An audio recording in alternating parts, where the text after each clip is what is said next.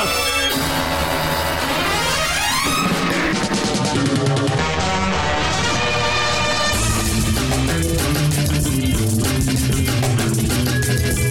back to Optimism Vaccine. I'm Steve, and I'm back from a brief vacation where, you know, I didn't get enough sun because I had to watch some movies for this podcast. There's no time off here. There's no rest for the wicked. Joining me this week, though, Adam Myros. Yes, Steve. I'm here. Yeah, you are here. What are your thoughts on me just being a tan Adonis right now? I don't know if you must have really oiled up if you got anything approaching a suntan. No, I got a little red. I don't tan. It's red or it's white. There's no in between. Jack Eason, Irishman. Have you ever gotten a tan before? Yeah, I have. I've actually You're full of shit. Went through a phase where I was running a lot in Kentucky, and I built up quite the farmer's tan. It was kind of eerie. But I assume, Steve, you're always oiled up, right? Whether you're going outside or not, you're ready. You're ready to slip and slide into all the action. Oiled the fuck up. My gold sparkling Speedo, just ready to go, man. That's a Steve I know and try not to talk to too often. And yet here I am. Yeah. You ever seen the movie Sexy Beast? That was about you. They changed details to protect you. That's it. Yeah, but I mean, there's really very little in terms of the difference between myself and Ben Kingsley. So think about that for a bit. Also joining us, Jake Trapila. Jake, how you doing? I'm doing well, Steve. How are you? Doing well, man. We brought you in as our expert here. I was excited about this, but the little grumbly Gus is over here, the fucking grumpy leprechaun and his plus size pal are probably going to shit all over these incredible films we watched today. But you're a big urban legend fan, aren't you? I mean, broadly speaking, as a thing, you like urban legends. Yeah, and in fact, it all stemmed from the first movie that we'll be talking about. I watched this and I just became fascinated with urban legends as a young kid. I bought a large book, which I then found, and I was kind of reliving some of my favorite stories. But yeah, I love the gross outs. I love the horror movies or the horror stories. They're all a good time and a fun read on an impressionable youngster like myself. So I was very and then once I heard what the potential topic was for this week, I mean, Jack and Adam, how could you not be excited to talk about the urban legend trilogy? I would say it's because they're all bad movies. Yeah, I was kind of excited until I started watching these movies. Then my excitement immediately drained away. Snobs, cultural gatekeepers. I watched the first Urban Legend. I've seen it at least twice prior to this podcast. So that one was kind of like, I didn't like it back then, but I'm a different person now. I'm much more attuned to slasher movies. They've really become a favorite of mine. So let's try it again. Maybe I misjudged it. No, it's worse than I remember. And then I'd never seen the other ones before, and they're all fucking worse than the first movie. So, yeah, it's... Actually, that's not true. Part 3 arguably has the only memorable scene out of all 3 of these films, but we'll get to that. I don't know. I had probably seen the first 2 at some point, but after Boogeyman, I was on board. I was like, okay, maybe I've reached a phase in my life where these movies are going to strike a chord with me, and I can just enjoy them for what they are. And in fact, no, these movies just suck. Well, I think, part of the issue here is, Jack, correct me if I'm wrong, Myros, you too, but both of you guys, you don't like the Scream series very much, right? No, not a fan of that either. Yeah, no. that's I would have to concede. I know that's more contentious than the Urban Legend franchise. Yeah, basically, I'm trying to get you guys fucking buried here. So, but this is important because Urban Legend, the film, is a really early example of the Scream knockoff. I think the other major one being I Know What You Did Last Summer. But that's at least that's still Kevin Williamson, isn't it? Mm-hmm. Which this is not. Well, I mean, the pony has one trick in terms of his talent and what he can do. And I mean, good on him. Can you imagine, like, the first screenplay you write is fucking Scream and then you sell it to Wes Craven? Come on. Like, I'm just realizing how contentious it must be. I'm like, I don't really like Scream, but Halloween H2O from Williamson, actually a movie I'm quite okay with. So I have my preferences, apparently. It's good. It's good. Yeah, you know, I would say most people would probably say that the quality of his screenplays kind of declined after Scream, but Jack takes a totally different perspective. Yeah, but this is kind of a fun movie for me, at least, because I'm not a bad person with poor taste. It's fun just as a Scream ripoff, because Scream, of course, is a movie where there's a little bit of winking at the camera, because the idea is you've got a whodunit kind of slasher, which is very much grounded in reality, in the sense that it's not like a Friday the 13th or a Halloween or, you know, a Nightmare on Elm Street, where there's real supernatural elements to it. Scream was always it's just a guy with a knife. Until like 5 and 6, when there's some weird, like, ghosty bullshit going on, but we're not talking about that. So there's that element of it. And then, of course, there is the fact that it introduced the world to meta horror. And I realize everyone's screaming at me right now because they're saying, yeah, but what about Wes Craven's New Nightmare? Yes. This is like an evolution of that. And there's plenty of earlier examples too, but this was we refer you back to our Coffin Joe series. Mm-hmm. Yes, very much so. The difference being, Scream went on to, I mean, it was like transformative for just film in general, horror movies, culturally, to the point where it feels like we're still kind of stuck in Scream world. You know, the slasher reached that point, and once it began gazing back on itself, it could never look forward sincerely again. So we entered an era of basically these self-aware slashers, and this is where Urban Legend comes in. Now, the difference between Urban Legend and Scream is Scream would always talk about horror tropes and horror conventions, and and black people always die and don't have sex or you'll get killed, and all of these little things, these rules, finger quotes. But it wasn't like they were actually reenacting scenes from classic slasher films, right? It was just taking place in a world where people were aware of these other movies. Urban Legend says, no, that's too complex. We can't have people just aware of these things. We're just gonna do the urban legends. That's what we're doing. So the trade-off here with these is, instead of having a killer and a cast of victims who are aware of urban legends and what they mean, it really is just a killer reenacting these things. And as a screenwriter, I would imagine that's great, right? Because you really can work backwards here. You pick your favorite urban legends, you lay them out there, and then you just figure how are we going to get from A to B to C? What's the connective tissue? And that's all you do. And you shoot it in a similarly slick style to Scream, and all the beats play the same. It's just a whole hell of a lot dumber. And that is how we get to Urban Legend. Now, before we get into the movie, though, and Jake, this is more of a question for you than anyone else. Plus, I don't even care about the opinions of Jack or Myros, because as we've established, they're wrong.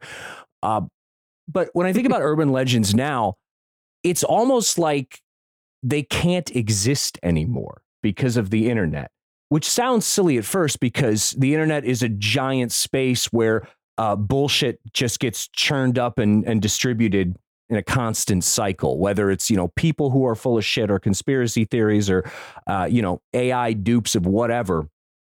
But the idea of something that's really like rooted in folklore that can just organically spread around and become an unspoken truth or a story that you feel is somehow rooted in reality, like that can't exist anymore. Meanwhile, back in the mid to late 90s, find me a middle schooler who did not believe that Marilyn Manson had his lower ribs removed so he could suck his own dick.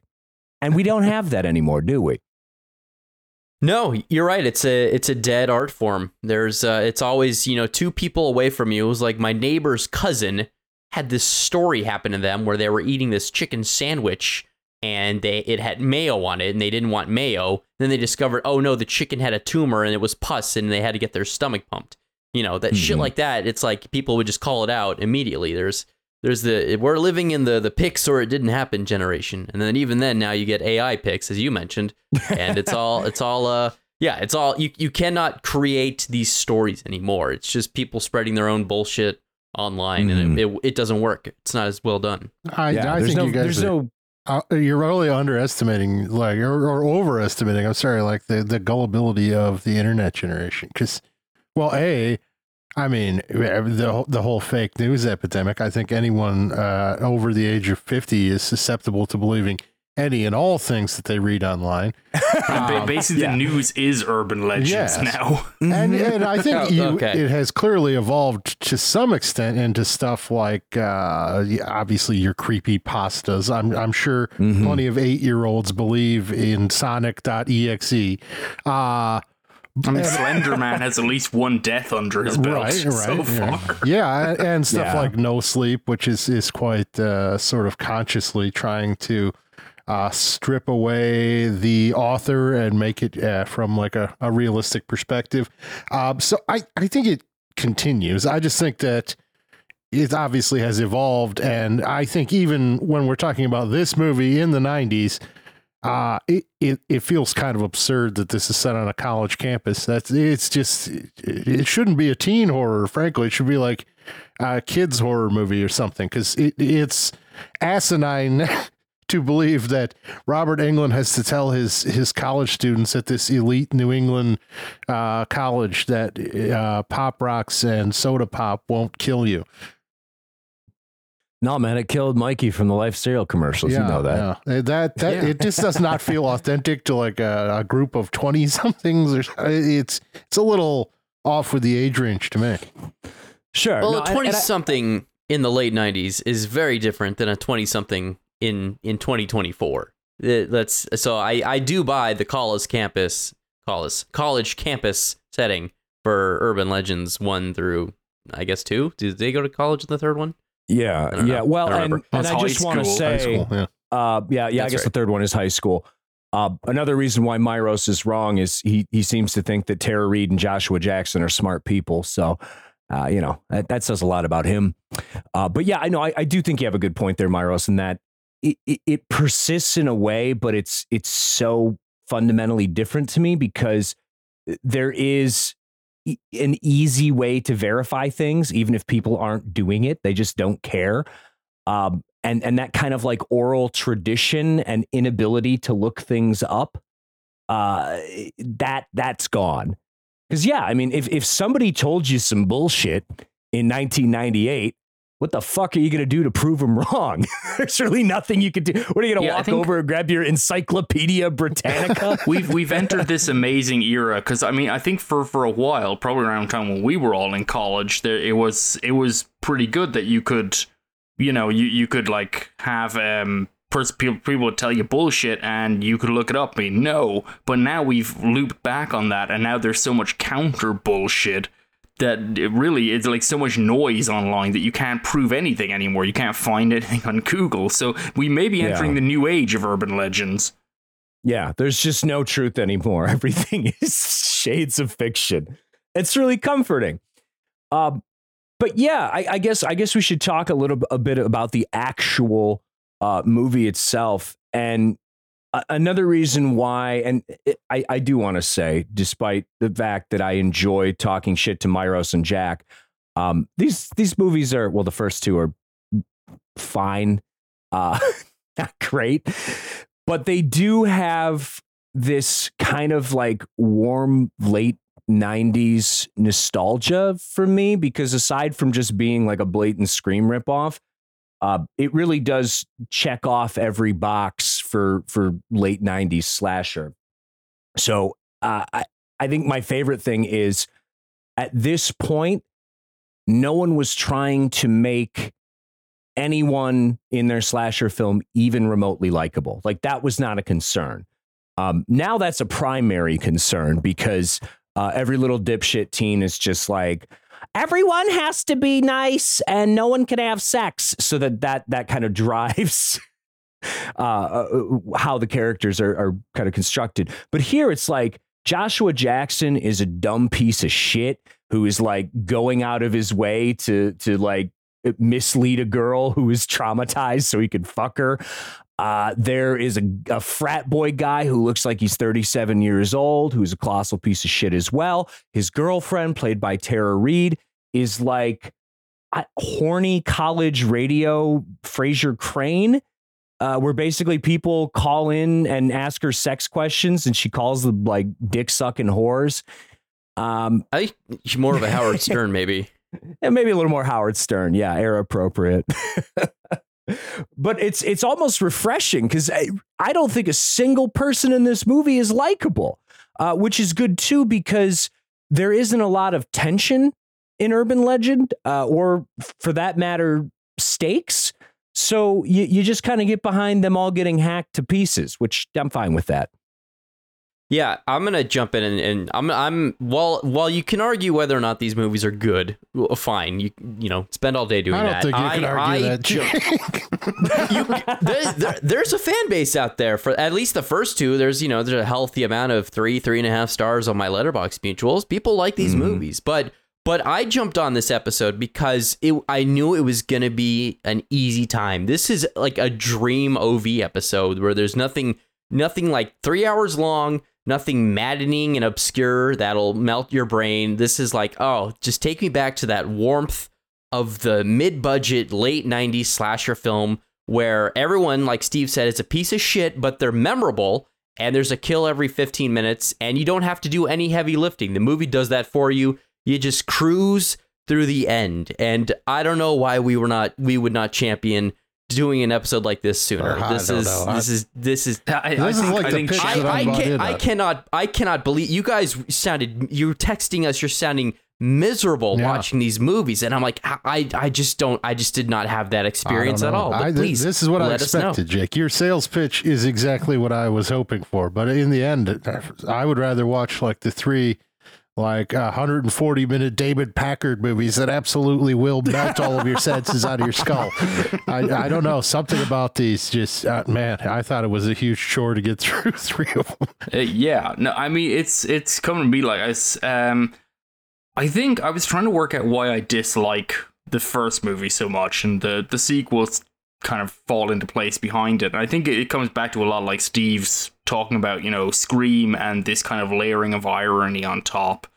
And I think really the 90s slashers have a bad reputation anyway. It was like Scream re-enervated the slasher, and it did as an industry, but not as an art form, I don't think, and not as a successful film venture. I mean, I think the 90s is still a major dead spot for good slasher movies, in the early 2000s even more so, up until present day. I'm trying to think, like, what are our great slasher movies now? They're not many of them. They're thin on the ground. After the 80s, there was that wonderful explosion, and I think the part of it is the irony. It's the Scream was an interesting idea, and I don't want to shit on Scream too much. I have my issues with that film, but the idea is sound, and the idea is interesting. This metatextual twist of a horror literate crowd invested in this kind of very derivative, repetitive genre style, which is the slasher.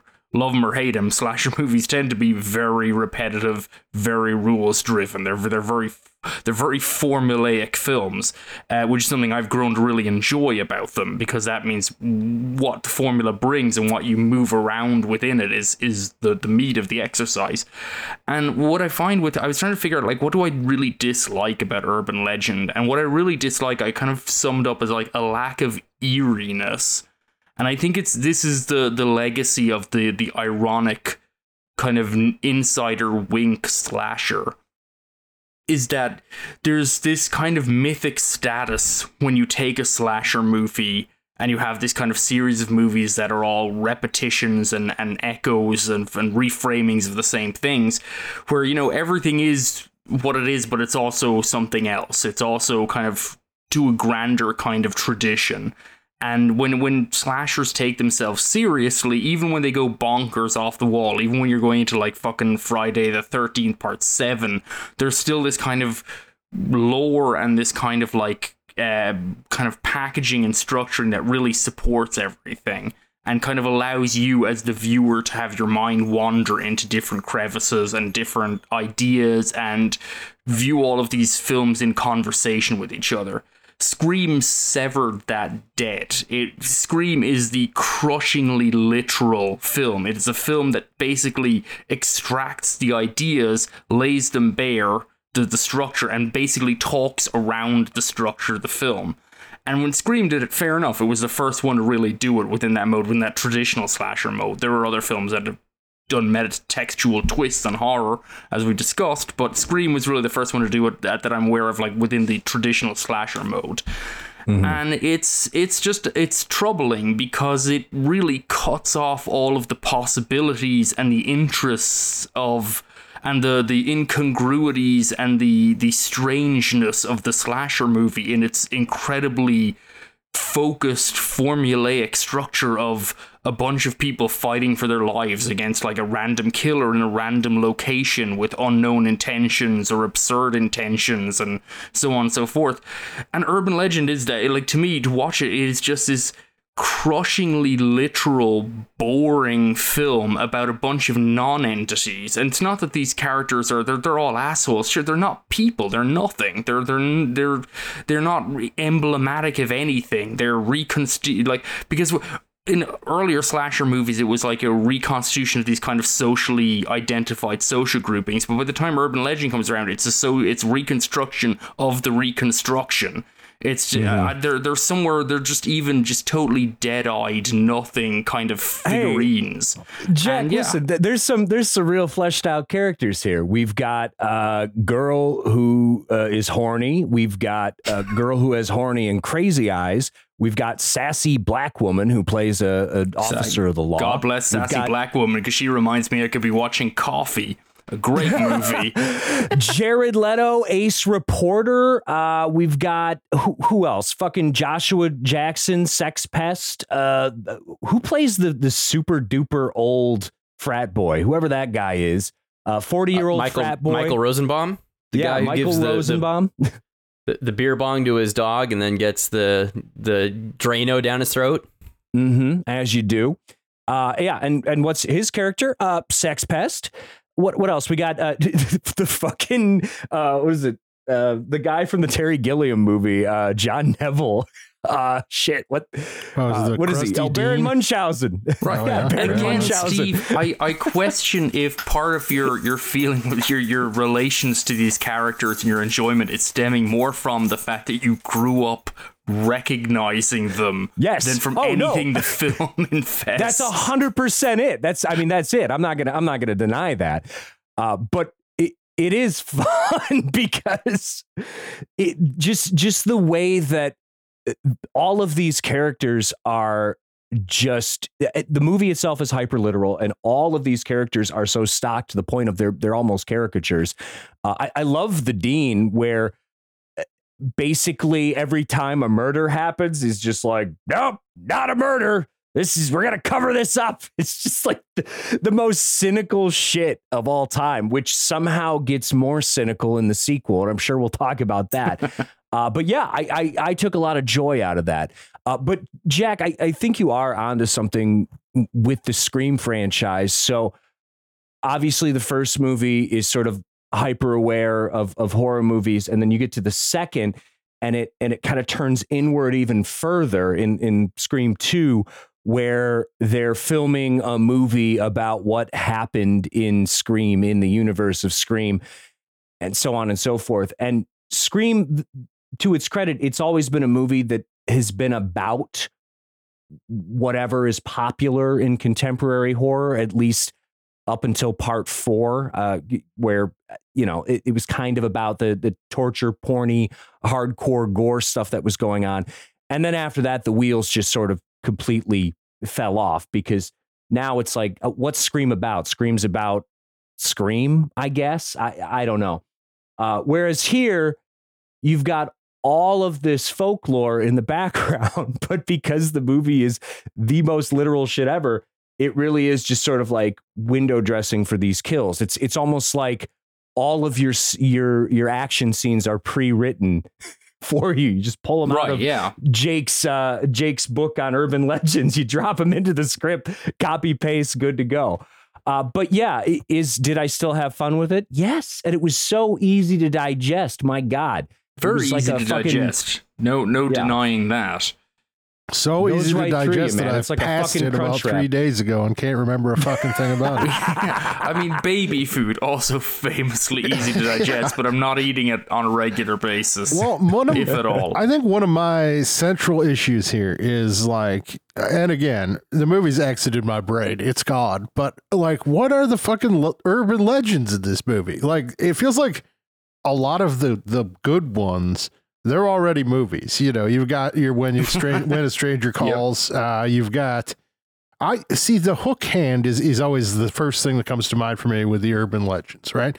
The two teens necking it, make out point, and the hook hand killer, blah blah blah. That's like the urban legend, and I don't think they could do that, because I know what you did last summer's a hook hand. So they're kind of like doing these B and C tier things, the things they just made up. Like I just like 4 people get killed just by a guy with an axe in this movie, and the Drano. Well, I remember that classic urban legend, Drano. No, I mean that's a fun one, because that's a Clockwork Orange thing, isn't it? I think wasn't the copycat violence from that. I feel like there's some metatextual element to that, but like everything else in the, it's Drano and Pop Rocks, because they demonstrate that soda and Pop Rocks won't kill you, but maybe something with like bleach in it and Pop Rocks, that'll do some damage. Well, I'd imagine. I mean, Drano will kill you. I don't think the Pop Rocks will kill you. Well, the Pop Rocks make it fun though. It's that like you don't need exactly right, Steve. Exactly. Yeah, it's like, do I need a bedazzled baseball cap? No. But does it make it more fun when my baseball cap is bedazzled? What you need is something from the chemistry lab that will react with the Pop Rocks in such a way as to explode the person. Not just Drano. Right. Yeah. But they don't have the fucking creativity or budget to have an exploding It's a flourish that I appreciate. But I think this stems into part of my issue with it, which is just, like it brings up the urban legends, but it brings them up almost in this like rote reportage fashion. Again, there's no broader sense of threat or anything. It's all personalized around this one girl, the lead character, who, you know, is actually, you know, what was convicted for whatever negligent manslaughter or whatever, and so she's like living that down, and it all kind of descends out from that as like, you know, but there's no society in this film, first of all, to really like weave through any kind of tension of urban legends, and everything just becomes kind of raw reportage. It's just sort of like, have you heard of this? It's like, yeah, I have, thank you for reminding me of this urban legend. And then, you know, and this was even worse probably in part 2, even those things like, I think the Drano, if I remember correctly, does partially, I think someone killed someone or tried to kill someone by making them drink Drano in the wake of A Clockwork Orange, and I think it was one of those was why Kubrick withdrew it from the UK. That was, you know, was a copycat violence element. So within that, there's kind of a reference. There's also there's an overt reference to Blowout in this film as well, where they have they're listening to some song and a woman's screaming on it, and some guy in the party remarks like, that's a real scream from a 911 call, you know? And it's like, okay, so I can see, I'm film literate, that's Blowout, but like, what does it mean? What's that's an actual what was believed to have been an urban legend from the song Love Roller Coaster, where after the second chorus you hear a woman scream in the background. And the urban legend was that they were recording this song while they were shooting the album cover, which is a nude woman covered in honey. And the legend was that the honey glued her to the glass, and when she tried to stand up, it ripped her skin off. And that scream she lets out is what got captured on the song. That's the urban legend. There's an See, enormous amount. I got all of these, baby. Okay, you know, Maybe you fair fucking enough. read a book, Jack. Yeah, like, Jesus Christ. We know. I withdraw my comments about people being more fucking or being like just as naive now as then. There's no way that shit would pass muster now. Sorry, you got glued to glass with honey and ripped her skin off while they were live recording the song for the album. They just on were the photo shooting shoot. the fucking album and recording it in the same room. It's an incredible array of things. But okay, mea culpa. Fair. That's an urban legend I wasn't familiar with. It seemed like a blowout reference. Part 2 is worse for this, but it's kind of like, hey, you know this thing? We do. End of story. And it's just a thing that kind of just irks me, because it's like these films are written by people who clearly have some knowledge of the surrounding elements they're working with. Fucking do something with them, for Christ's sake, but they won't. It's the come on, there's all kinds shit. of. I love the fucking organ removal shit, which is a classic one. So good they do it in 2 movies because they're just Yeah. running out of urban legends by fucking well, they part didn't- 2. they didn't get Everybody to do loves it. the organ removal. Yeah, is that in this Yeah. movie? Yeah, that's the Yeah. plan at the end. The killer's going to do it and gets interrupted. Ah, Mhm. Yeah. She stabs her in, and the opening scene of the movie is basically just a very that's an urban legend. The yeah, killer in that's the a back That's classic. glad, and also probably the best scene in the film In the with Brad franchise, Dourif. I would say easily the entire franchise. sure. Like, it's a standout. Yeah. For those who don't know, a woman is at a gas station. The attendant notices someone is in the backseat of her car, calls her inside of the gas station, locks the door, and calls the police under the guise that there was something wrong with her credit card. And the reason is there's a killer in the backseat. The movie spins it because the gas station guy is played by Brad Dourif, who we all love and who is really good at looking creepy. And his character is inflicted with a stutter, so he can't quite spit out what the issue is. And the woman thinks he's trying to kill her, when in reality he's trying to save her. So, and that's our opening scene. And then she's killed by the killer, so she does not get away. And he's And then we convicted have- of it for some reason. I would think he would have an alibi of being at the gas station where there's the security cameras, but I don't know. This is that sort of movie. I don't know. I don't have any fondness for this. To be fair, Adam, this is a series of movies where in part 2, at one point, they have everything on security camera, and a security guard goes, yeah, you see, I do look at the security guards or the security cameras, like I do my job. And it's like, yes, this is after one person has been murdered on security camera and no one noticed. Yeah, because she Like, was these kind watching of, like Foxy Brown or something. Yes, she was, or Coffee again. I don't remember. I think it was Foxy Brown, the second one, wasn't it? Is again, bad idea in movies to remind you about better movies. I just feel, don't do that. Don't make reference. Well, Don't tell me about Coffee while I'm in the middle of watching fucking Urban Legend. That's going to be a major problem with the second movie, but there are myriad major problems with the fucking Hey, you second. ever heard of Hitchcock? A man who never made a movie as bad as Urban Legend 2? Listen, buddy, Urban Legend 2 is a stone cold classic. I wonder, well, Myros he's just a Luddite. We're not going to talk about him. He probably grew up fucking churning butter in Bay City, Michigan. So he didn't get exposed to these things. But I wonder how much of this is like American folklore versus the bullshit that Jack grew up on. Because a lot of it transfers across. A lot of the urban legends, like most of the urban legends of this. I missed the Red Hot Chili Peppers one, but I think most of this, certainly Pop Rocks, the backseat killer, the did you guys lights have the off ankle thing. slasher, like there's going to be a guy underneath your car? Yeah. That one trans. Although that I one figured is, all the knife-based ones would work for you since you did grow up in Limerick, right? It's yeah, no, I mean, with no such savvy. I mean, just you take it to the chest. Is that even honest. Is this even an urban legend though? It's like one of those things you hear, no, like, hey, there's guys, they sit under the car and they'll cut your Achilles.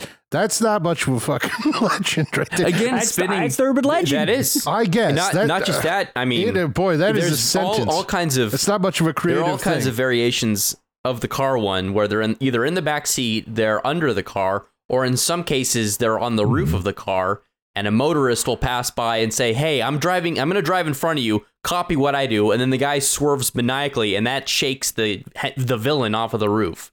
So yeah, there's all kinds of Okay, Carl. I'm going to give you guys the benefit of the doubt on the Achilles slash, even though it's like a single sentence and not a proper story in any respect. To me, that's like the extent of someone saying like, "Hey, they're gonna fucking inject you with fentanyl if you've got this piece of tape on your car door or something." Which no, that's the same shit. Yeah. That's like, But I in guess terms that's a good of example. gullible modern populations, it's now you just drop a fucking candy wrapper by someone's car, and now they're gonna think that they've been flagged for human trafficking because that shit's going around. Oh yeah, no, and that's it. It's like it's less American folklore, urban legend type stuff now, and it's more like 80s satanic panic. Everybody's trying to fuck your kids bullshit. It's insane. Like I was talking to my niece who is going to like a small private college in fucking Steubenville, Ohio. And she's like, "Oh no, there's a lot of human trafficking here." And a lady came to our campus and talked to us about human trafficking. It's like, "Oh no, guess what? There's actually not a lot of human trafficking in fucking Steubenville, Ohio." Leaving. Yeah, population middle class to wealthy white girls. Nobody's fucking stealing I mean, you. where would they traffic them to? There's not like an airport. Yeah, where are you going? They're going across the Mexican border from Steubenville. Exactly. It's fucking stupid. But what there are like right-wing cranks who are obsessed with that shit. But it also, this is all kind of an extension of a lot of the like racist urban legend shit. So there's all the gang ones. It's just like, "Oh, watch out, because black people are gonna put fucking acid in your candy or give you temporary tattoos that have acid in them. So don't accept gifts." It's like, what are you talking about? Or and this is a big point of the first urban legend movie, but they do the gang headlight thing, and I swear to God, anytime as a teenager when I would go off driving, my mom would constantly remind me. She's like, "Don't, if you see somebody with their headlights turned off, don't flash your lights at them if you're in Detroit, because then the Bloods and the Crips will murder you." No, I think you're just a fucking racist idiot. Yeah. Which is an interesting one to build this entire film around. Let's get, I do want to bring up the one good thing in urban legend, okay, which is the goth roommate. Yeah. We love the goth only roommate. good thing in the movie as far as I'm concerned, in their enormous you're wrong about dorm that room. qualifier, but the goth roommate does kick ass. Yeah. Hanging out on her goth for goth dating website, username Gloom for you, listening to what, like Monster Magnet. Oh, and Stabbing Westward, which started off a lively conversation because we did some research in this. And did you guys, listeners, know Stabbing Westward have been around since 1985 somehow? Fucking blew my mind more than anything else. That's the best thing about watching this movie, is it sent me down a hole like, well, what is Stabbing Westward about? Were they always shitty? Turns out they were. But I listened to their first album from like 1994 and it sucks shit, and they still sucked shit in 98 or 99 when this came out, but they've been around sucking shit for way longer than I thought. They like hung out with Ministry. They could have copied good bands doing stuff. They chose not to. I like how they're from the exact same music scene as Ministry and started around the same time, and their entire career is probably just defined as opening for Ministry. Right? Yeah. Like unbelievable. Incredible. But yeah, goth roommate for life. We'll fully support that part. Yeah, if you're a fucking horny goth girl on the internet right now, remember your roots, okay? The people who blazed that fucking trail for you, and it was this girl in her fucking chat room. If the music is entirely accurate, is Rob Zombie and Monster Magnet are not what I associate as a gothic music, but you know. Close enough. I think it shows the attention of detail that the urban legend movies really have aspired to throughout their run. I mean, we could have got Marilyn Manson, the Typo Negative, stuff like that. I think Dave Weindorf and his Monster Magnet D side here probably is not what the goths were jamming on in Y2K. Yeah. Two more quick things before we move on to urban legend. One, the horrific miscasting of Jared Leto as a like sympathetic student journalist, like muckraker guy. I don't know what he's doing here, but he's fucking horrible. His haircut is insane. He looks like I don't fucking know. He looks like he owns a lesbian bookstore somewhere. It's just the bangs are what's doing it for me. I don't know what the fuck's going on, Jared. One good thing is he apparently hates this movie and he doesn't like to talk about it. So if I ever happen to be stuck in an elevator with him, I know exactly what I'm going to fucking rattle on about for as long as I possibly can. I was going to say, it's probably the only thing that I have in common with Jared Leto. How could you do Suicide Squad and be mad at anything? I don't know. It's hard to say. I do want to say too that I mean, for people that I just don't like any of their work, if I like sat down at a bar and Jared was next to me, I would have to talk about this. Like I would have to say something. I'd just be curious how he would react. But yeah, I don't know. There's just like some people where you recognize them, but you're like, what would I don't want to say hello to this person. Just leave them the fuck alone. Because what are you going to do? So, for instance, I was just in Palm Springs and walked in the hotel, and there is fucking Bruce Vilanch. Now, do you say hello to Bruce Vilanch? No, you don't. Because what do you talk about with Bruce Vilanch? I would say the most interesting thing about him is I believe he is the most recognizable man in the world. In the like the Hollywood sphere, in the Hollywood Square, the Hollywood Square, no, who you can't name three things that he's done. Like, what has he done? Hollywood Squares. He's written for the Oscars. Name one other fucking thing. No, I got nothing. You got nothing. Exactly. Bruce Vilanch is just one of the people who I know the name and I know nothing else about. He's probably got about Yes. 500 writing credits at IMDb, but I couldn't tell you any of them. Yes, he only has Exactly. 92. No one can. Wow. 92, yeah. Naked He's one of the Boy Singing co-writers. being one of them. Of the the Star Wars Holiday Special from 1978.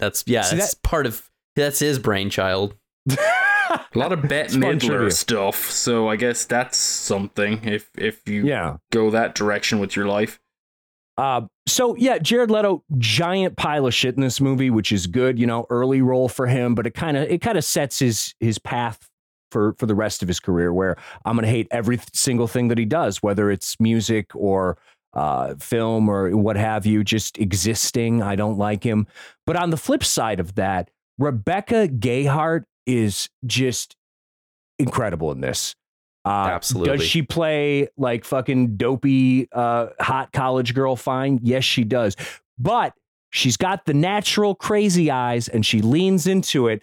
And then at the end, it's fucking beautiful. Rebecca Gayheart is a goddamn legend and she deserves all of our respect.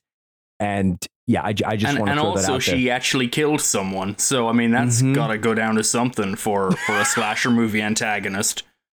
She gets away with it, and even has a cameo in the second one. How many villains can do that?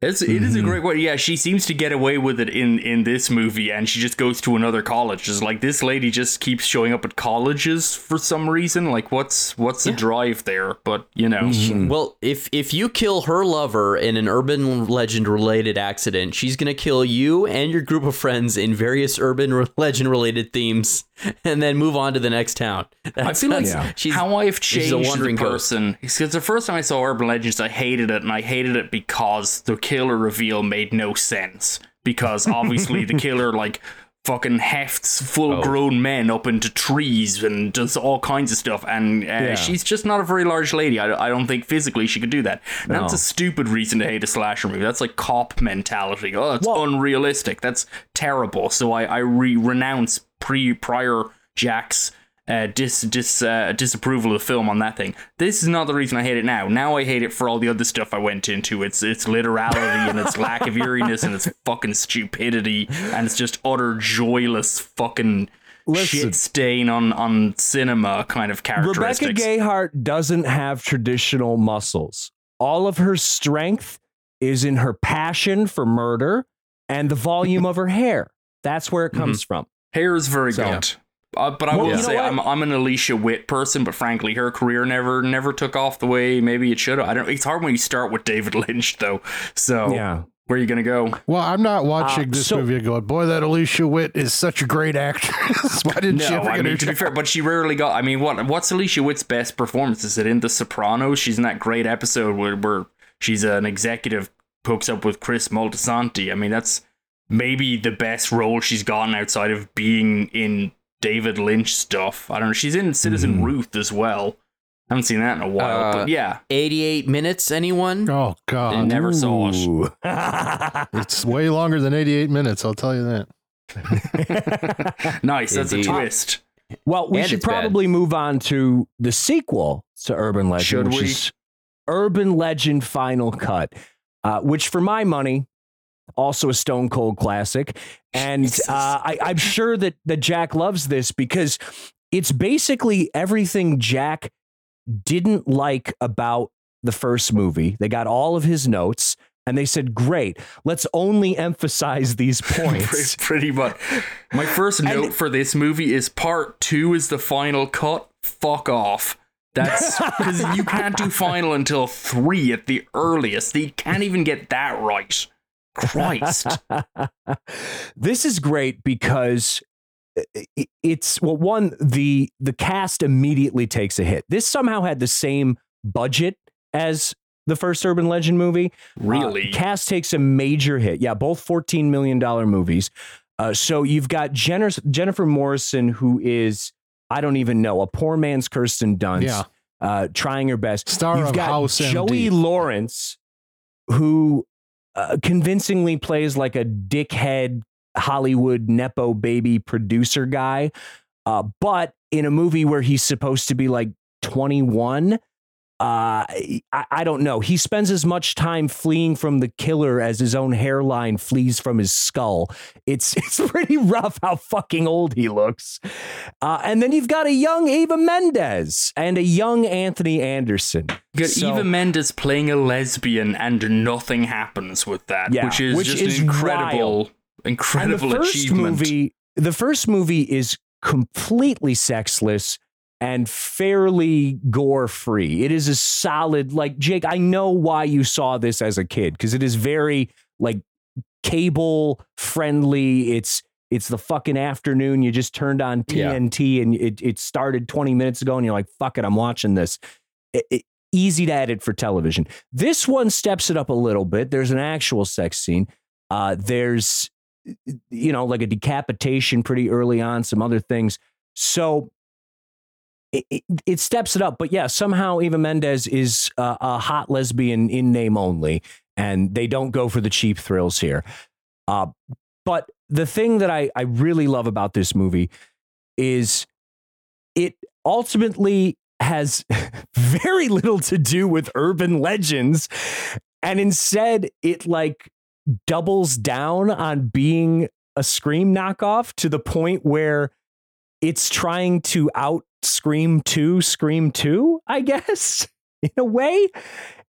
And it's fucking maddening. Like, the entire plot is there's college kids at a film school who are competing for the Hitchcock Award, where if you win it, you're almost guaranteed to have a career in Hollywood. This is a very real thing that exists for sure. For sure. And somehow, these films are being sabotaged by someone. And big time spoiler alert, it's because one of the professors was salty that he never got his shot in Hollywood because he only got second place in the Hitchcock Awards. And so his plan was to kill a bunch of students and steal the best movie and claim it as his own. Imagine like the working in best film. academia and murdering like a dozen people to steal someone else's work. To then when you work in plagiarize academia a student and you could, film. Yeah, you can just just plagiarize the film. You're the professor. You can just do that and get away with it. Yeah. It's easy. This happens all the fucking time. Yeah, this you movie don't need a just- convoluted murder plot. You don't need to Also, kill anyone. Have you ever fucking been in a film class and seen a student film? You don't want to steal it. Okay, I need to promise know. you. I need to know what his plan was. Should he have succeeded? Everyone's dead. He now has this new film re-edited with his name on the credits. What was he just gonna show it to some producer he maybe knew and said, "Hey, I made this," and they're like, "Oh shit, we were wrong about you all along. Come into Hollywood, buddy. Here's a 3-picture deal." It was that like the That's how ultimate it works. goal. You is win the that- Hitchcock Award, you get a 3-picture deal. 'cause- He's an Yeah, but he adult. can't He win doesn't get the Hitchcock Award. He's an adult. it just it No, doesn't matter. he's gonna put on a pair of fucking Jenkos and like one of those little kid hats with the spinny top, but he's gonna be like, "Hey, I'm a teen." He's gonna become, when Steve does his nerd voice, he's gonna become a literal manifestation of that guy, and then submit. He's gonna submit student film to Hollywood. That's Hollywood has those who don't know, Hollywood has a universal inbox where you can try your luck and submit and see if you're talented. And if it's good, they'll pick you. And he thought he had It's some like writing a gold. letter to Santa Claus, right? It gets there. It That's gets to the exactly North right. Pole. It has that Same mailbox in the amazing. mall. It's the same deal. It's part of the conceit that I love about this movie. It's based in a film school, and everyone's trying to win this prestigious film award to get their Hollywood contract, and they're all making horror movies, which, as we all know, are certainly the films that draw prestigious film awards to them. Everyone's like, man, he's Well- gonna make the next great It's probably a slasher. good way to get into the One guy- business, frankly. You know. Possibly. One guy starts out making a horror movie. It's a slasher on a plane, which is not any kind of legend I know of. It's just a guy killing people.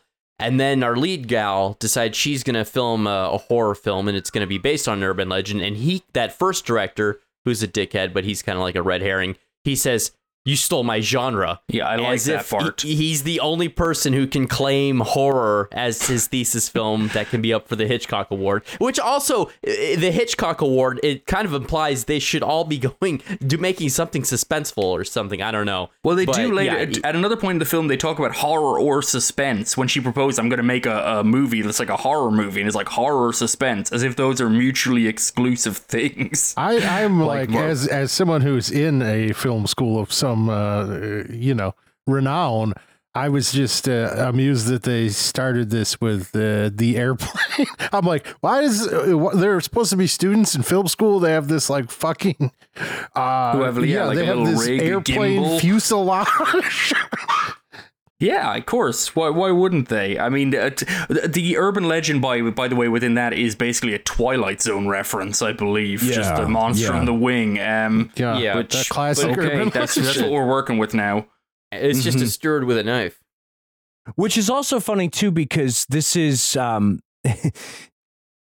these urban legend films, aside from ripping off Scream, they also start to dip their toes into another popular horror series that would pop up around this time, which is Final Destination, where if you know the urban legend or the reference, you're just sort of waiting to see how the machine works, right? Because all of I like the Final Destination movies, but they're all just Rube Goldberg machines. Like somebody walks into a room and you see all these different objects and these different things, and you're like, okay, how's the game of Mousetrap going to work? How's it going to, pan out?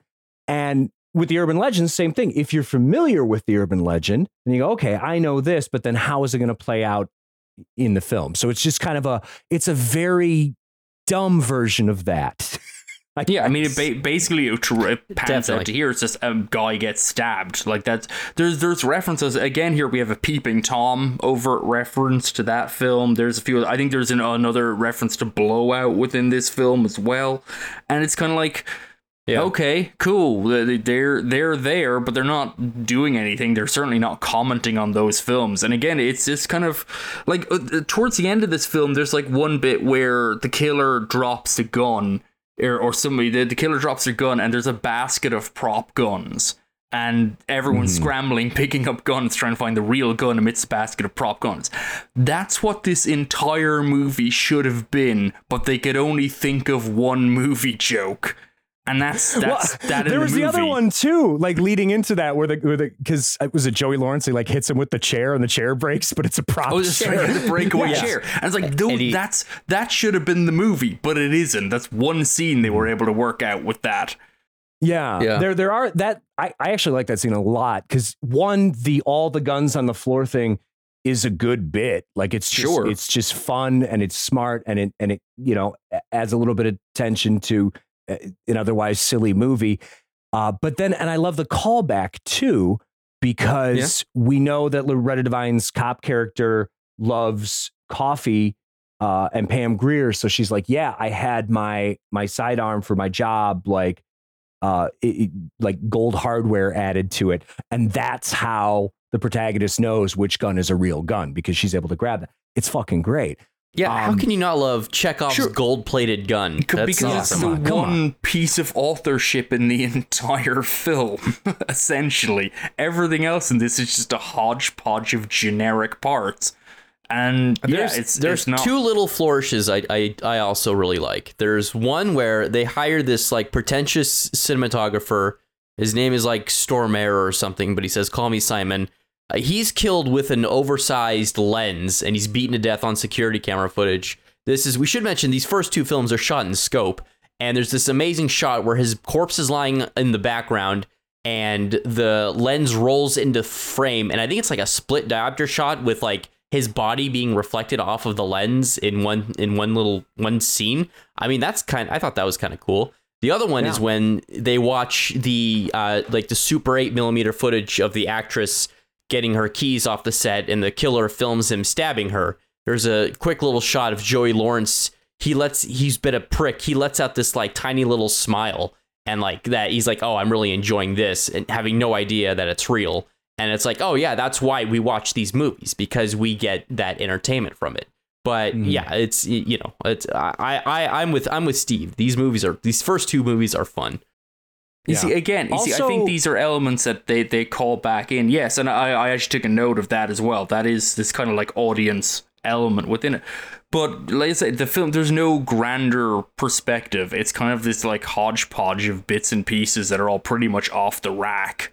And that's why I'm completely unmoved by this, coupled in with, like I say, this kind of just total unerring literality to it. You know, it calls in Hitchcock, and then it's just everything is as it appears, and like, what are you doing? And it's worth noting that this film is co-written. This is one of the earliest scripts by Scott Derrickson, who has banned me or blocked me on Twitter. So sorry, Scott. I actually do enjoy some of your early work. I quite like Hellraiser 5, but you are difficult on Twitter, so sorry I made you mad one time. But nonetheless, he wrote this, and I think, Adam, you were talking about it, that this is probably not the movie he wanted to write, or not the film is not what he wrote. I reckon there's probably a fair amount of additional work that he would have liked to have seen that just got like sucked into the slasher factory and just got shit out the other end. Yeah. Well, it's okay to be wrong, Jack. Maybe prefer Dario Argento's "Do You Like Hitchcock?" It's much better than this. You are correct. Yeah, it's the Italian dupe of Urban Legend's Final Cut. Frankly, even Dracula 3D is more interesting than these films. I can't with that. No, that's not going to work for me. I'm sorry. I'm not saying it's good. I'm just saying it's more interesting. No, I mean this is it's a perfect movie. Come on. Everybody loves Urban Legend Final Cut. One weird thing, actually, to point out, Urban Legends 1 and 2, this is a really weird thing. Both of them are directed by guys who primarily work as movie composers. And part 2, particularly, he directed and wrote the score for the movie, which is really weird. You don't hear a lot about director composers. That's not a standard field. I don't know how 2 in the same franchise came about. That's really peculiar. It's almost like how Pet Sematary has turned into the franchise for women directors, even though they're all fucking awful. But anyway, that'll come back in, because guess who directed part 3 in this? Speaking of which,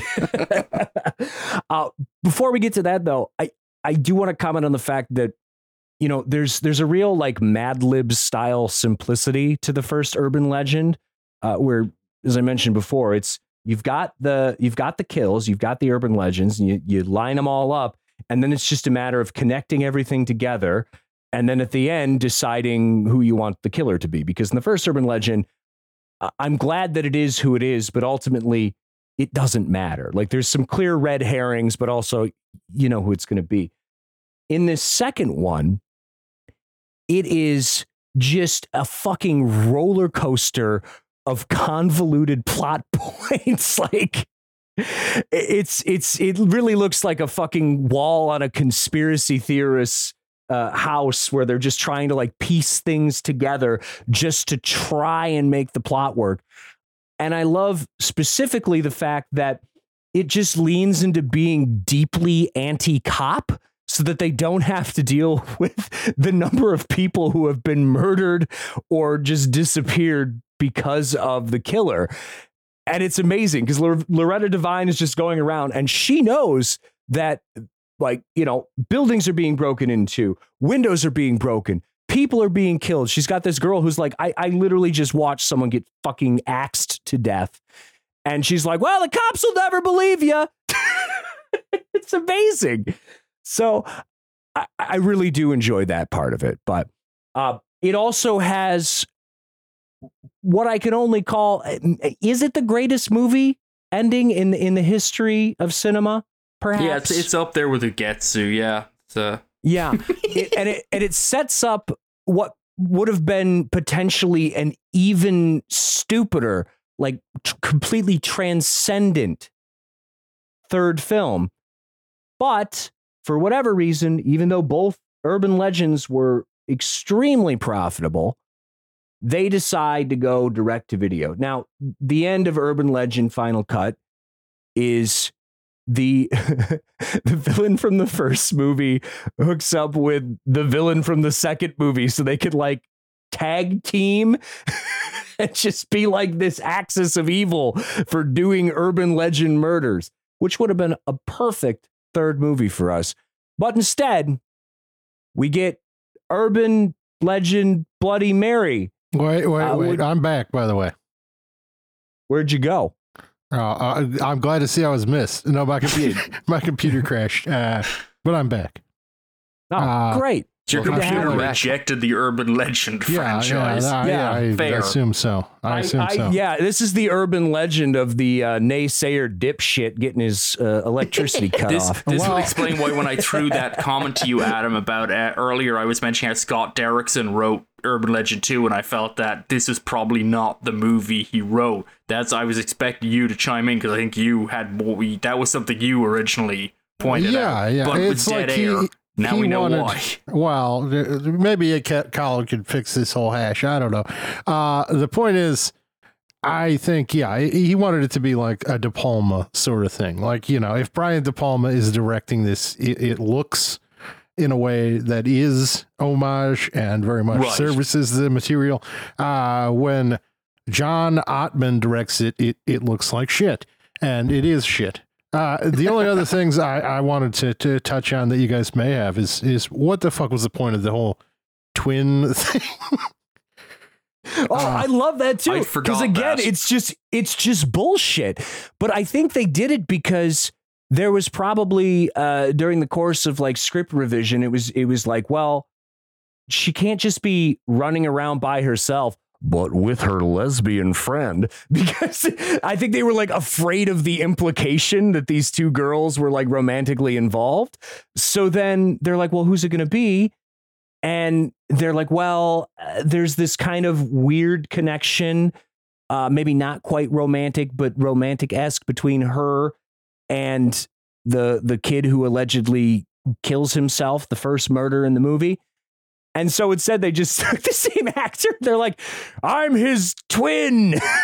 Which you assume is talking about. You assume would be like the finale, right? Like, oh, he wasn't dead. Like, this guy's not the fucking twin. It's like, no, he's just the twin, and this has nothing to do with the movie. It's just a completely bizarre choice. And this is more of, and while you were gone, and I was singing this beautiful movie's praises, it's more of the convoluted roller coaster ride that this script turns into, and the way they contort themselves to try and make everything fit together. So you've got, and the big pillars of this are Fuck the Police and Secret Twin, which are two incredible pillars to have propping your movie up. So once again, I don't know what the problem is, but I do understand why you guys don't like Urban Legend 3 Bloody Mary, because holy shit, this is a very classic example in my mind of in name only sequel.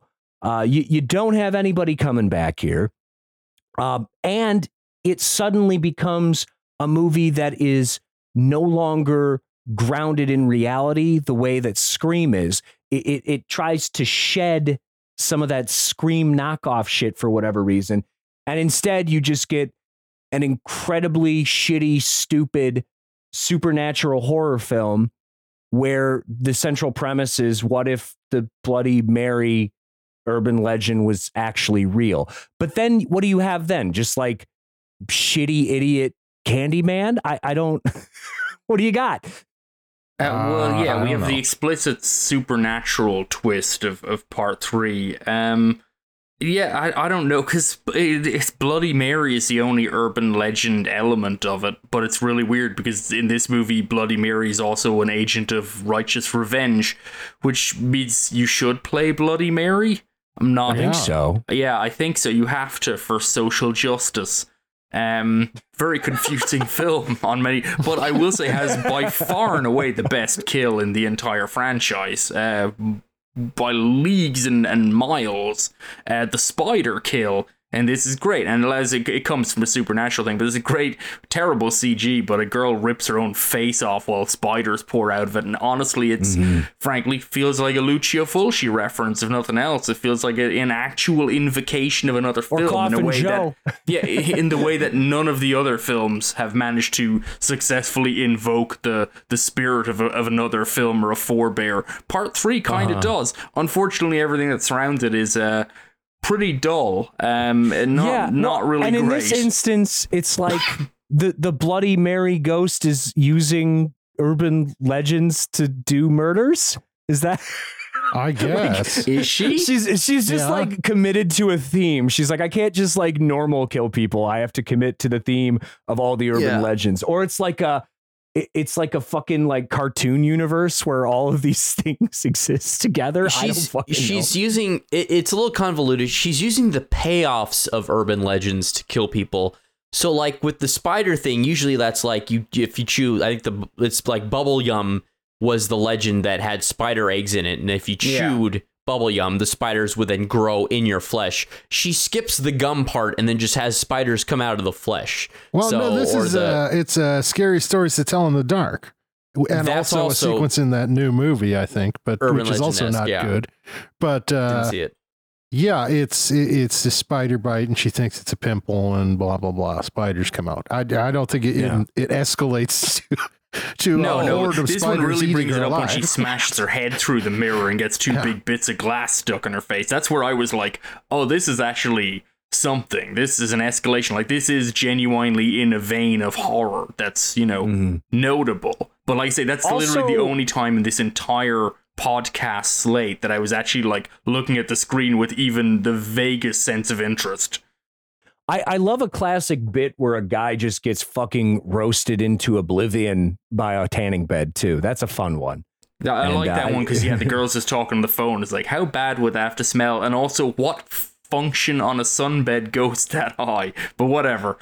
But it doesn't really the mean... thing I like the most about it is I feel like this should have been an urban legend. But there, when I was growing up in my hometown, there was a place, because I don't think, do people fucking go to tanning beds anymore? It used to be like a really big thing in the early 2000s. Like, they're still all around high school here. girls would do it. Well, they have those UV beds and whatnot, like in the Planet Fitnesses of the world, which I'm sure. I don't think they're as cancery as they once were, maybe. Or people are getting the spray. I don't fucking know. But anyways, in my little hometown, there was a tanning place, and the owner of the tanning place also owned a beef jerky outlet store, which was attached to the tanning place. Like, you could walk into one door and walk into the other.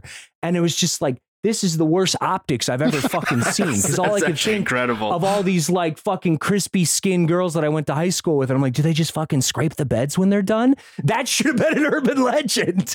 But yeah, unfortunately, both businesses went under. So the crispy. You gotta wonder which business was keeping the other one afloat longer. Like, truly. I got news for you, Steve. There is an urban legend about tanning beds. bride who wants to look good before her wedding and wants to get a nice tan goes to the salon, and they only let her go in there for 30 minutes a day, and her wedding's coming up fast. So what does she do? She goes and hits every salon in town in one day, and on her wedding night, her husband complains that she smells weird. Then she goes to the doctor and finds, oh yeah, you cooked all of your internal organs and you're going to die in 6 weeks. Good luck. Oh, delicious. Yeah, indeed. I mean, I like the takeaway yeah, from this is you could cook a turkey in one of those things, and that seems like maybe an interesting option. I was going to say, why not just like, I would probably toss her immediately in the deep freeze. And then, you know, when you're ready for her, just kind of like sous vide her entire body, right? Like, or what if it was like a Korean barbecue place where you tan while you're eating and then you just lay the meat out onto the strips of light. And then, yeah, as you're chewing on it, you're getting a nice base going. See, this sounds like a business idea. Jake, maybe we should write up a little business proposal and try and get a loan for this, because I think you're onto something. We should turn these urban legends, into business ideas. That's the real money. Into restaurants, yeah. Pop the pimple and eat delicious live spiders. Indeed. Yeah, this one was tough too, because part 3 direct to video, so you get the budget cuts, and I think Urban Legend 2. You can argue whether or not aesthetically they are the right fit for the material, but they're pretty slick and they're definitely shot like a Scream movie, like a late 90s studio slasher. This one, the third one, in the grand scheme of direct to video films from this era, it's probably on the pricier, flashier side. And there are some moments where you're like, oh, wow, that's pretty inspired, but on the whole, we're kind of slumming it at this point, which doesn't do it any favors. I think it was really good as this opens with it opens in like 1969, and if you don't have a budget, period settings are a really dicey proposition. And, it really shows up first thing. It's like, oh, it's 1969. It's like, no, it isn't. Is it? Yeah. There's a few things. If you have a limited budget, I would say, general rules of thumb, no kids, no animals, no period settings, and try to keep it to a limited number of locations. Interior helps. Yeah, you know what I really appreciate about this movie? No one is dressed in a fucking fencing mask, so it's got that going. It does have that going for it. True. It's also Rooney Mara's film debut.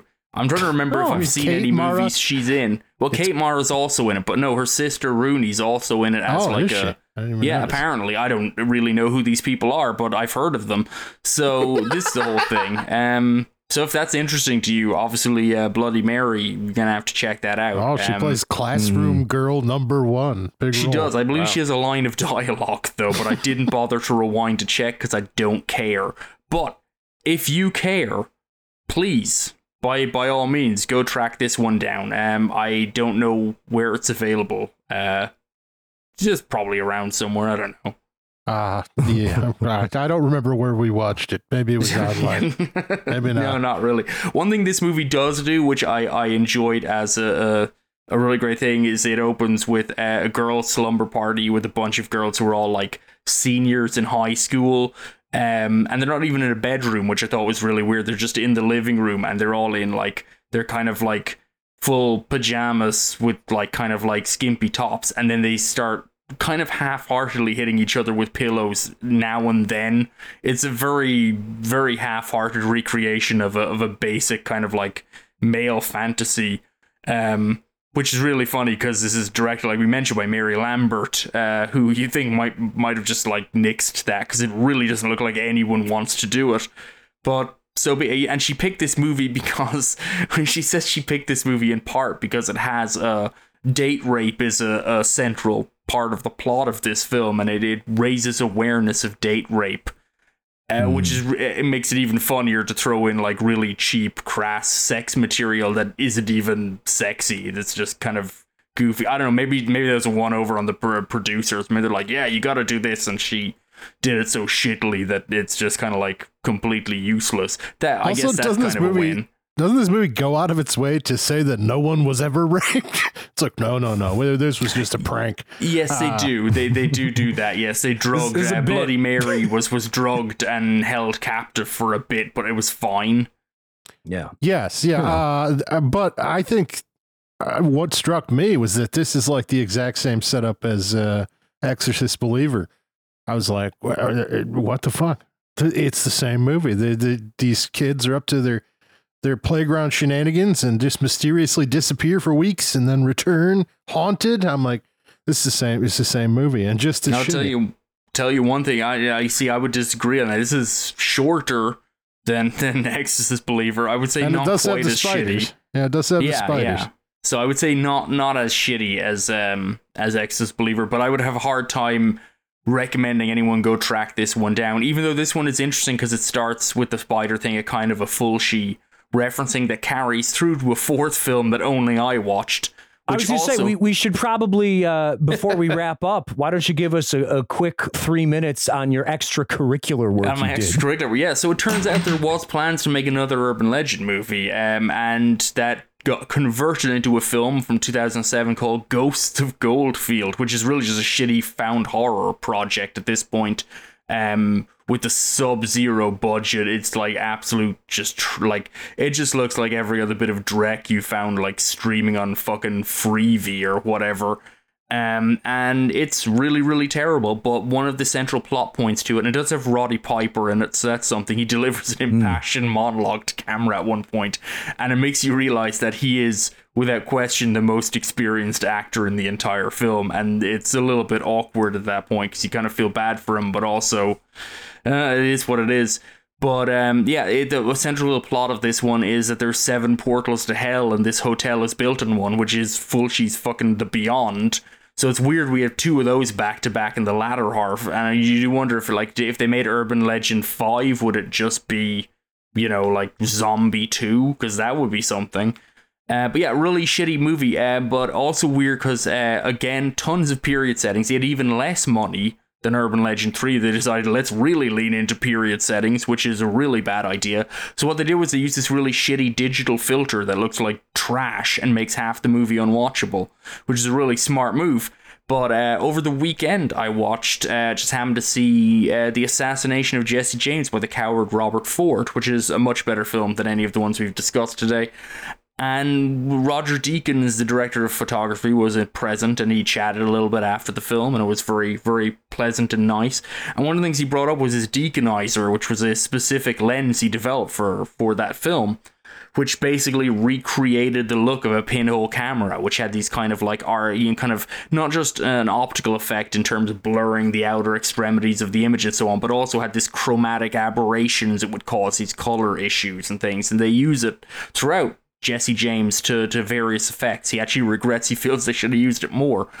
But it was just interesting, this little kind of like come together overlap, because I realized the shitty digital filter in Ghosts of Goldfield looks a lot like that. And I was like, is this a thing? The director of this shitty movie is trying to recreate the look of pinhole photography in his... Because it's set in the Wild West. It's set in like frontier America. Those period elements. Like, he's actually had that same thought. Because here's where it gets really weird. Is that Ghosts of Goldfield came out like 6 months before Assassination of Jesse James premiered at Venice.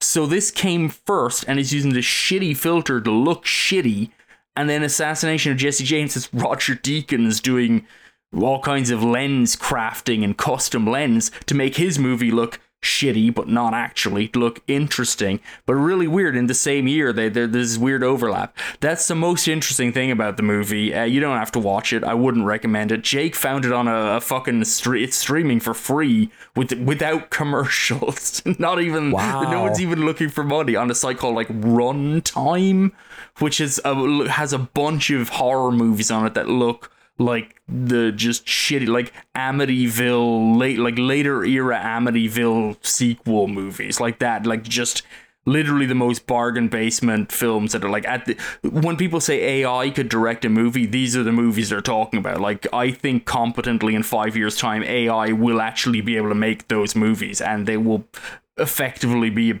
about as good. So yeah, Ghost of Goldfield. Don't watch it. Don't watch any of these. They all fucking suck. Go watch a real movie. Yeah. But yeah, we should probably wrap things up. Do you need to revisit the Urban Legend films? Maybe not, but I think there's some fun to be had with the first two. And then at that point, why not finish the trilogy? At the very least, you will see a man die by dick incineration after peeing on an electric fence, which we know is 100% true and not an urban legend at all. So with that, Jake, what are you putting over this week? Yeah, I'm going to put over a little movie by one Jerry Lewis, and it's called The Ladies' Man. And I'm going to make it really easy. Just go back and find the OV episode where you guys covered The Ladies' Man and listen to that, because I'm sure it'll sing a lot of the same praises I have to say about it. On top of being really damn funny, it's also a beautifully constructed film, unlike most things I've ever seen. And that Jerry Lewis was one funny guy and a great director, and I'm sure he had good thoughts about women. But The Ladies' Man, check it out, 1963 or whenever. That's my put over for the week. Yeah. Speaking of which, have you watched Cracking Up / Smorgasbord yet? No, I have like all his directed stuff queued up to go. That's the real shit, man. That's the fucking diesel. That's the uncut Jerry. If you really, anybody out there, if you really want to get fucking Jerry pilled, dive into that. It's amazing. Although I actually don't dive. Watch a few of his movies first. If you're like, yeah, this is my shit. Like if you watch Ladies' Man, and you're like, this is brilliant, but I want this to be 1,000 times more intense. Watch Cracking Up. That'll change you. Myros, what are you putting over this week? I don't fucking watch anything, man. I'm going to put over a classic film for all you Valentine's Day enthusiasts on our Valentine's episode here. From the director of Urban Legend. If you love this slop, I'm sure you're going to love yourself. 2001's Valentine, right? I mean, that's right in the same wheelhouse. Have I ever seen it? No, but I guarantee if you are a Jake or a Steve and you love ingesting this complete trash, tis the season. Tis the season. Fucking have you fucking seen that movie? No. Have you seen Okay, no. Yeah, you would. I don't think you'd be recommending it. No, well, I mean, maybe. He's recommending with some heavy caveats here. Steve, I just recommended it. You may not have heard me, but I recommended Valentine. That Valentine is it's one of two movies that I've taken a girl on a date to where I did not get a second date. So it's a good blame one. The movie. Yeah. Valentine and Queen of the Damned both were not. It's incredible happy. You would return to a whole podcast of movies from a guy who cock blocked you. That's real big, you Steve. Jack, what are you putting over this week? I'm going to put over, because I finally caught it, new movie, Jonathan Glazer's The Zone of Interest. It's really fucking good. The more I think about it, the more I think it's really, really fucking good. And it's worth catching in cinema if you have a chance, because it is a rare film where the sound design is genuinely integral to the conception of the whole product. I mean, sound design's fun and cool, and it's nice when you hear sounds out in the distance, but for the most part it's a gimmick, and mono is fine. And 99.9% of cinema does not need more than one channel of sound, and it doesn't matter, and if you disagree with me, you're wrong. But Zone of Interest, actually, it's important what they do there, and it's a really tremendous film. So yeah, check it out. It's genuinely good. It's nominated for Oscars and it's good. This is confusing to me, but it happens sometimes. Wow. And we won't be talking about that for our Oscar episode because we're not those kind of people. No, of course not. What are we going to talk about? Who knows? I think we have amazing Oscar episodes, including last year where we just didn't do one. That was the ultimate swerve. That was the best one of all. That was the best one of all, yeah. Oh, we're going to think of something stupid. We're going to have to... I think I'm going to have to call up Alistair. I call him up like I'm going to go to a fucking payphone. I'm going to go to one of those like fucking big red British payphones and call his fucking British ass and get him back on the show. Now we'll think of something good. Don't worry. We just haven't thought of it yet. Hey, Steve, what are you putting over? Thanks for asking, Steve. I'll tell you. Got a new book. It's called Handheld Hell, The Outbreak of Homemade Horror. It's all about the conception and evolution of shot-on-video horror films. It's great. It's got write-ups of, I don't know, like 50 SOV horror films, and it's got a shitload of pictures and behind-the-scenes stuff. It's really fucking cool. I got it from... where's what they call? Oh, TerrorVision. Got it from them, along with the Linnea Quigley horror workout Blu-ray. So that's available too. If anybody wants to get in shape. Myros, you want to do some fucking cardio with me? I probably should. Yeah, we can smoke cigarettes while we do it. Yeah. Linnea Quigley horror workout, better slasher than anything we've discussed in this episode. We'll see. I'm going to give it a watch. I'll let you know.